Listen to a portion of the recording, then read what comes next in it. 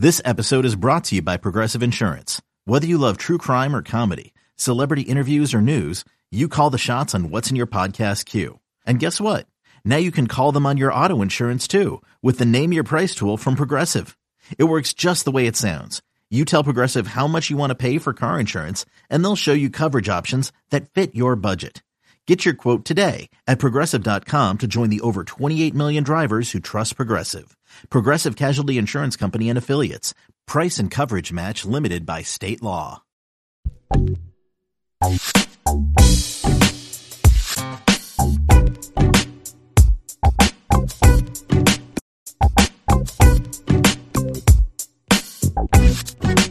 Hello and welcome to a new episode of the Good Old Podcast. I'm Jackie Frinchuli for Wahoo's 24/7. Now, we have a special guest today to recap the Virginia and Maryland game and talk about our biggest takeaways of the season so far. But before we get Greg Madia on the show, why don't you go ahead and like this video, like our channel, and click on the bell so that you're notified whenever a new video is posted on YouTube. But also, if you can go ahead and review and rate us on Apple and Spotify. That way we can also grow this show and continue to produce a podcast as well. So let's get right to it. Virginia losing to Maryland 42-12 in a game that had the same storylines for Virginia. Missed opportunities. They hurt themselves in the end. And also a game that saw a fourth quarter that Virginia would like to forget. So here with us to break down the game is Greg Madia from the Daily Progress. Greg, thank you so much for joining us on the phone. Yeah, happy to do it, Jackie. Now, Greg, like me, you went to Tennessee to see the opener. You were at the game against JMU, and then you were at Maryland to watch that game as well. This is definitely a team that we've kind of expected. The margin of error is very, very small. What is something that you've taken away so far from the first three games of the year? I think first, just looking at the defense, I'm a little surprised at how the defense has struggled early on like they have. John Rodzinski's group was the strength of Virginia's team last year, and they held opponents to 24 points per game in 2022. It's not been the case this year. Gave up 40 plus in the opener against Tennessee, 42 Friday night to Maryland, 36 to James Madison. It's been a struggle for that group, and it's surprising given how much they have back, particularly on the defensive line. Right, that group is veteran, it's senior led, and it was supposed to be the group that kind of anchored the defense, and it's been a struggle. They averaged 3 sacks per game in 2022. The Virginia defense, they've got 3 through 3 games this year. Cam Butler has 2.5 of those 3 sacks, so he's played well. But they haven't gotten the production out of that defensive line that they probably thought they were going to get. Add in some of the moving parts in the secondary, whether it's injury or having to replace 2 former All-ACC corners, and it's been a little bit of a struggle in the early going for that Virginia defense, and that's somewhat surprising because of how well they played at times last season. On the flip side, I think Virginia fans are starting to see some encouraging things from the offense and what Tony Elliott and Des Kitchings want to do, right? It was such a transition year last year that a lot was not right with the offense a season ago, particularly at the quarterback spot. And this year, I know they've had to play a true freshman in Anthony Calandria, and he's been, you had the fourth quarter that wasn't great at Maryland. The interception in the end zone at the start of that fourth quarter was tough and probably was the game breaker, right? That didn't flip the game, but sealed the Cavaliers' fate that they weren't going to win the game. Had a chance to tie. Tried to fit it into Malik Washington, who's been so reliable for Virginia. He's been excellent as a transfer from Northwestern at the receiver position. Tried to connect with Washington one more time, and Maryland's Tarheeb still stepped in front of it and picked off the pass, and then Maryland was off and running, and things spiraled for Virginia in that fourth quarter against the Terps. But I think overall you're seeing some creativity on offense, the way they've gotten Kobe Pace involved in the passing game. They've used Darian Harrison, a speedy freshman. Like I said, Washington's been a nice plus for Virginia. Malachi Fields has been, outside of the drop he had in the second half at Maryland that could have been a touchdown, has been pretty good for UVA. I think they've done a little bit more on offense. It'll be interesting to see if they can keep some of the positive things they've done the last 2 weeks against JMU and Maryland going when Tony Muskett returns as the quarterback. Yeah, Tony Muskett was day-to-day since his injury from Tennessee. We initially heard that it was 2 to 3 weeks for him to return. So this is a timeline of the expectation of he'll be back for the NC State game. So we'll see if Muskett will be back under center for the Cavaliers. But if you're on YouTube right now, the stats from the game against Maryland where Virginia lost 42-14 is now on your screen. And we're going to touch a little bit about what you said, Greg. First, on offense, yes, the offense has certainly showed some flashes. You mentioned Malik Washington. He had 141 yards on 9 catches. That he was the leading receiver for Maryland. And even Coach Loxley in his postgame presser was first to talk about Malik Washington when talking about Virginia. He highlighted that he was one of the receivers on Virginia's roster that really impressed him. So Malik Washington, certainly one of those transfers that has had a great impact for UVA down the stretch. Now also, Brian Stevens, that was someone that I felt had a tremendous impact in the game against Maryland because Virginia made the decision, which is the right decision after the first 2 games, is moving Brian Stevens to center and then Ty Furnish at right guard. And with that, they were able to move the ball a little bit better, move the chains. Anthony Colandrea, it looked like he had more time with his passes. And when you looked at Pro Football Focus, when they graded out the game, Brian Stevens was one of the best at both run blocking and pass protection. And actually 2 weeks ago, against JMU, he was also second on team for pass protection. So Brian Stevens, like Malik Washington, seems to be one of the transfers that Virginia chose well and was able to get someone that filled a necessity. And now, it's paying dividends for them. So yeah, Brian Stevens and Malik Washington were 2 guys that highlighted. Obviously, Anthony Colandrea, that was one of the things that we were worried about. That fourth quarter was definitely something that you're concerned when it comes to a freshman quarter. Doesn't mean that he's a bad quarterback. I think he's actually a really good quarterback and still showing tremendous talent. But with the game on the line, he was trying to do a little bit too much. And even he admitted it. Tony Elliott and Des Kitchen said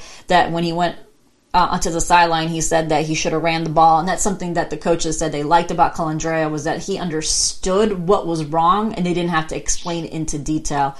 But again, the offense showing some good glimpses. Now, running the ball is still a problem. They only had 91 yards rushing against Maryland. That's still something that they need to kind of hold in and be more consistent about. But running is definitely something that is still something where Virginia needs to improve on. And the pre-snap penalties. Again, they're hurting themselves by doing those errors and extending drives. But on defense, I think the issue, Greg, is mostly injuries. I mean, when you look at it, Antonio Clary has been out all year. That's affected their safety room. So Lex Long, who's going to be at linebacker, now is at safety. Then he got hurt during the game against Maryland. And then you have Stevie Bracey, who didn't look like he was available for that game against Maryland. So you have Cam Robinson taking a lot of those reps, another freshman. Then you have Caleb Hardy coming in at safety as a freshman. You have Dre Walker, who came in at corner after they had already switched Sam Westfall for Malcolm Green at that corner position. Then you look at that defensive line. You have Sue Angunloe, who's out for the year. And now you have Jason Hammond coming in, a freshman coming in to help. Chico Bennett is still not 100%. And you saw Mekhi Buchanan come in to help because Apollo Curie was hurt in the beginning of that game. I mean, the depth that we expected from this D-line, Greg, just evaporated in 3 games. Yeah, it did. I mean, and that's nobody's fault, but it's just the reality of it. And because Virginia is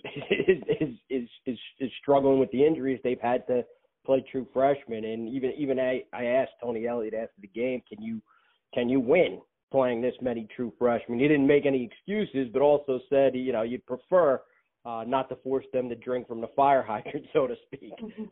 So that kind of tells you where they're at. And John Radzinski too, he was kind of adamant about it'll be exciting to see how they grow throughout the season, but there's also going to be some growing pains when you're forced to play that many true freshmen, right? You saw it with Colandrea first and foremost.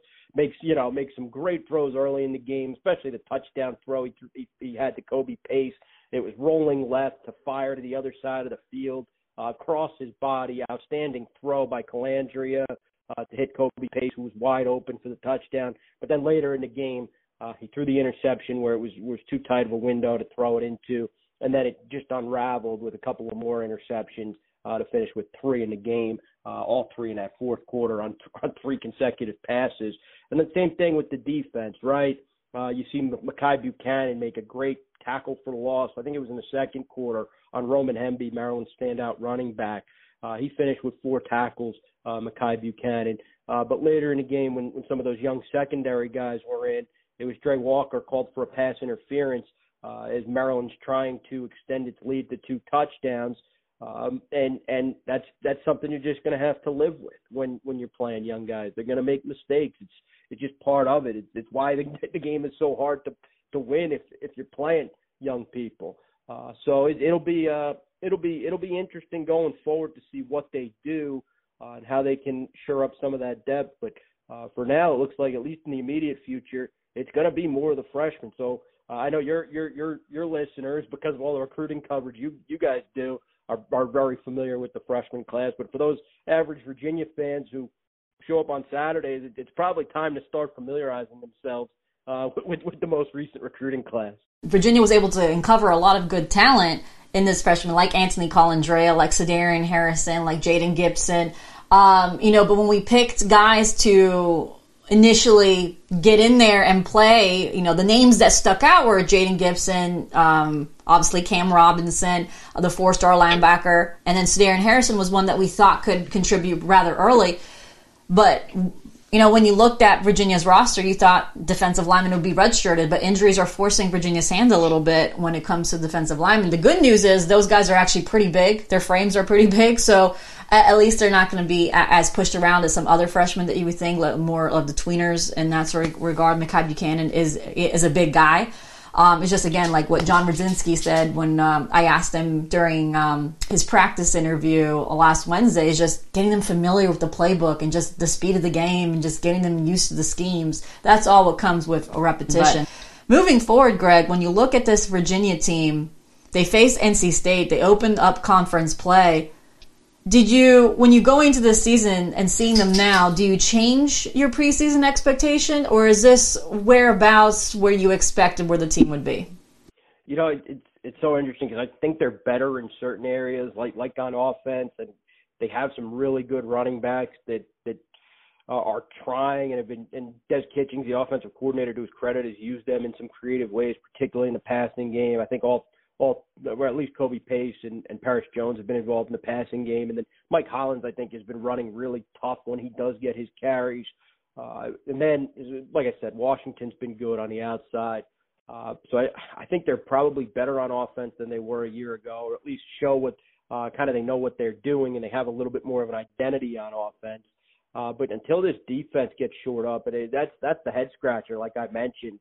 For as good as that defense was and as improved as it looked from 2021 to 2022 with Radzinski changing things, kind of reigniting the fire in that defense, it hasn't been that so far this year. So until that gets shored up, until they start getting more pressure on the quarterback and allowing less in the running game, that's going to be problematic, right? They got to get those two things taken care of. And then the other thing, I think that probably makes you want to lower expectations for this Virginia team is the third phase too.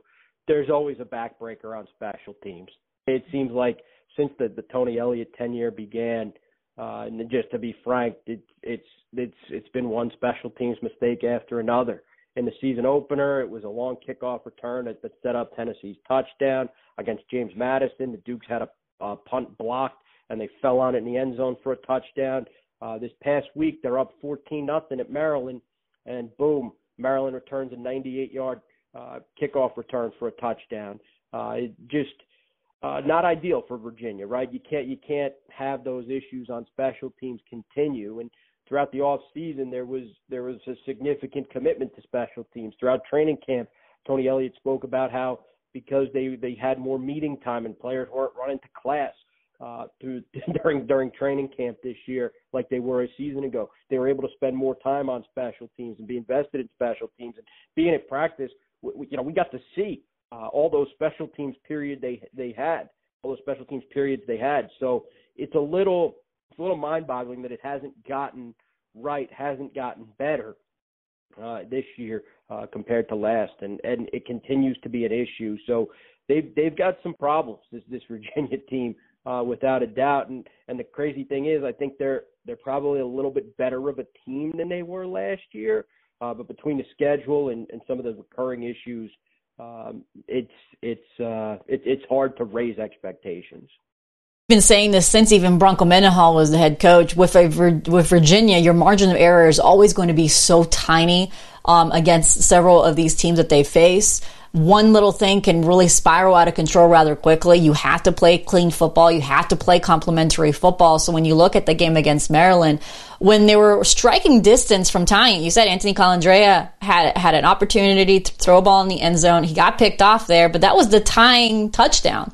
They were close. 12 yards away from tying the game. They end up losing 42-14, right? That's the beginning of the fourth quarter when Colandrea throws the interception.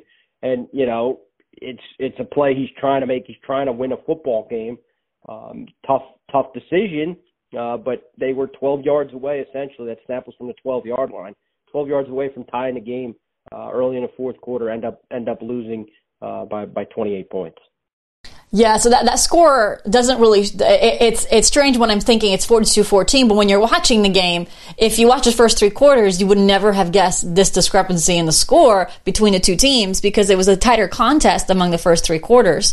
And then even in that fourth quarter, you're looking at it always ties back down to depth because Virginia has struggled in the fourth quarter. I think they've been outscored something to the tune of like 47-3 in that fourth quarter. So it really goes down to depth as well because usually in the fourth quarter you're trying to reach into your gas tank for that last little bit for you to finish the game. And when you were lacking depth, on that defensive side of the ball with all those injuries, and you're relying on freshmen who's getting their first game reps, getting used to the speed of the game, everything that you expect freshmen to do, it's tough. So that, again, it's that fourth quarter lag. And, now they face ACC teams. So we're going to take a quick break, Greg, and on the way back, we'll just do a quick little breakdown of some of the storylines looking into this week.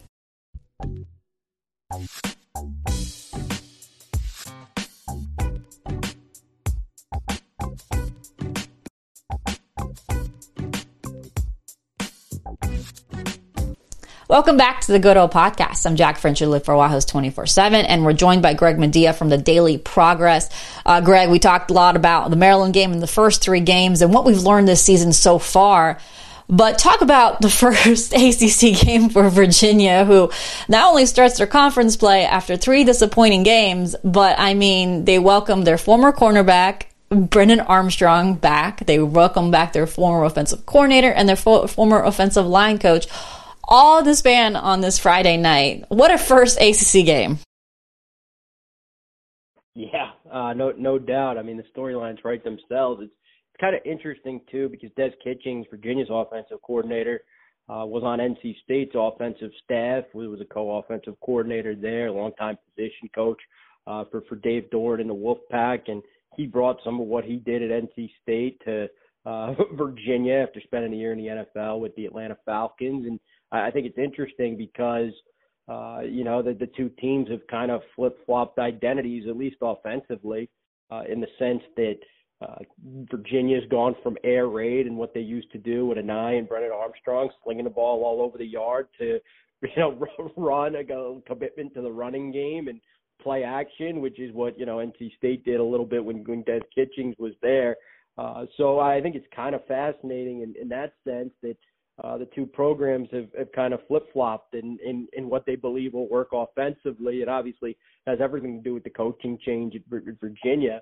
But even Dave Doran's changed his philosophy to go to the air raid with Robert and I. So it's kind of fascinating from that perspective. And then you throw in, obviously, Brennan Armstrong's return, Virginia's all-time leading passer and leader in just about every passing stat category and record. And it's a fascinating return because his last game at Scott Stadium, did not go well. It was the Pitt game where he threw two interceptions for touchdowns on his first two throws of the ball game, and Virginia was behind 14-0 before people could get comfortable in their seats. So kind of a, there's plenty to write about this week. Yeah, for sure. And even the non-NC State storyline, just the, changes that were done on Friday night for Virginia's roster. We mentioned Brian Stevens at center. We mentioned Malcolm Green getting the heads up ahead of Sam Westfall in that corner position, obviously opposite of Cohen King, who's been the steady force there in the secondary. So when you look at this NC State game, are you thinking, is this going to be the same offensive line lineup? If Jimmy Christ is healthy, does he kind of go into this lineup, or are they happy with the lineup that they have? That's certainly something that I would love to monitor this week. I thought Brian Stevens did, like I said, a good job at center, but would they consider Ugonna Nana moving guard and Jimmy Christ to go on that right tackle position? So that's obviously something that is going to be an interesting battle for this week. But then also that corner position. I mean, I think it was halfway through that game, that's when Dre Walker came in. I can't remember if he came second or third quarter, but Malcolm Green was replaced by Dre Walker on that. And then Caleb Harder also had some opportunities at safety. So I'm curious to see how much more these freshmen are going to get more reps for them as this season moves forward. Greg, if you look at this NC State game and this Virginia game, which is the matchup that you feel like Virginia will need to kind of hold on to have a chance at winning? I think they just got to run the ball better. So really, regardless of what the other side and NC State's interesting defensively. It's that 3-3-5 stack that Tony Gibson used to run when he was the defensive coordinator at West Virginia, taking it to NC State. It's been, it's kind of a tough defense to prepare for. A lot of teams don't see that 3-3-5 stack all that often, but NC State does a good job with it. So that'll be kind of fascinating to me. Can this Virginia offensive line, and it seems like that could be your pinpoint each and every week for UVA. Can you get enough in the running game? Can you protect the quarterback, whether it's Calandria or Musket? All signs may be pointing to Musket's return. But can you do enough to protect against that different-looking defense that you don't typically see? So that's interesting to me. I think that's key because Virginia's got to run the ball better and keep the ball away from Brennan Armstrong a little bit, even though he has not started all that great this season with the Wolfpack. I think that's the most important part. You got to keep the game in your hands, maybe control time of possession a little bit, and take it from there. So, final question from me, and then probably the most important question on this podcast, Greg. Do we see a 2-quarterback system at Virginia? It's a question you probably got to ask Tony Elliott this week. I don't know. I think Calandria, the one thing that Calandria does that he's proven he can do is maneuver behind an offensive line and mask some of the issues an offensive line has. So I think that's interesting. Now, both Elliott and Kitchings have said Musket has that in his game too, just haven't really seen it yet. The first opponent was physically just a lot better than Virginia was, and Musket really didn't get that opportunity to do, and he was sacked 4 times before he could even read the defense, it seemed like. So if he can show some of that, I don't know if there's a need to do that, but Calandria certainly gives you something different. He's fast, too, when he gets outside the pocket, and some of the on-the-move throws are excellent that he's made. The touchdown to pace against James Madison, the touchdown to pace against Maryland, just excellent to keep his eyes up and make those kind of throws. Really impressive. Yeah, and one of the things that we noted when Tony Musket was playing, although I feel like you said it's unfair to grade anything that Musket's done so far because he had to face Tennessee, who, when we rewatch the game, you can count, it took about 2.5 seconds to get to him inside the pocket. So he didn't have any time to throw in that first game. But when you talk about Musket, you talk about his game manager skills, and you looked at Anthony Calandria and some of his decisions on Friday night, and one of the things that stood out was he had the ability to know where that first down marker was and slide. He wasn't trying to be a hero at those moments. He was just trying to get the first down, and he did, I think it was 2 times in particular that I noticed that he looked to see where that first down marker was before he slid, so that they were able to get the first down and move the chain. So he does have there's glimpses of that game manager in him, but again, it's about getting experience so that you can know a little bit more when there was one time where he should have thrown the ball but got sacked, but then was saved from a Maryland penalty, a hands to to the face. So they're still growing. These are all things that you expected from a freshman. So it's just interesting. I think the 2-quarterback system can work if you do it efficiently. It's a rare thing for it to work, but when it does work, it's pretty good. I know, obviously you can point to, not comparing these quarterbacks to the quarterbacks Chris Leak and Tim Tebow. I'm not going to compare to them, those two, but it is some coaches are able to do a 2-quarterback system. So maybe that is a question for Tony Elliott on Tuesday, which he will be speaking with the media in his weekly press conference on there, and we'll have coverage on Wahoo's 24/7 as well. Well, Greg, thank you so much for joining us on the show to kind of talk about not only the Maryland game, look ahead to NC State, but also just what your thoughts on the season so far. Yep, no problem. Of course, happy to do it. And thanks again for Greg for joining us on the show. I really appreciate his insight. And obviously you can follow his work at the Daily Progress. And you can follow our work at Wahoo's 24/7. We'll continue to look ahead to NC State this week, and we'll look closer to that game against Maryland. We'll also have a couple more stories lined up. I'm working on a long-form feature for Thursday where the question is about the roster that Tony Elliott inherited and all the changes with transfers coming in, transfers coming out. So I'm going to be diving deeper into the roster for a feature on Thursday. So expect that on the site then. And of course, we'll have game coverage from that Friday night game against NC State. We'll be back here on Thursday to preview the game against the Pack. Someone from Pack Pride on the show as well, so we can preview the game, so we'll know a little bit more how Brendan Armstrong is doing and what changes they have seen under Robert Anai's offense. So all that is coming both here and also on Wahoo's 24/7. So for Greg Madia, I'm Jackie Franchuli, and I hope you guys have a great rest of your Monday.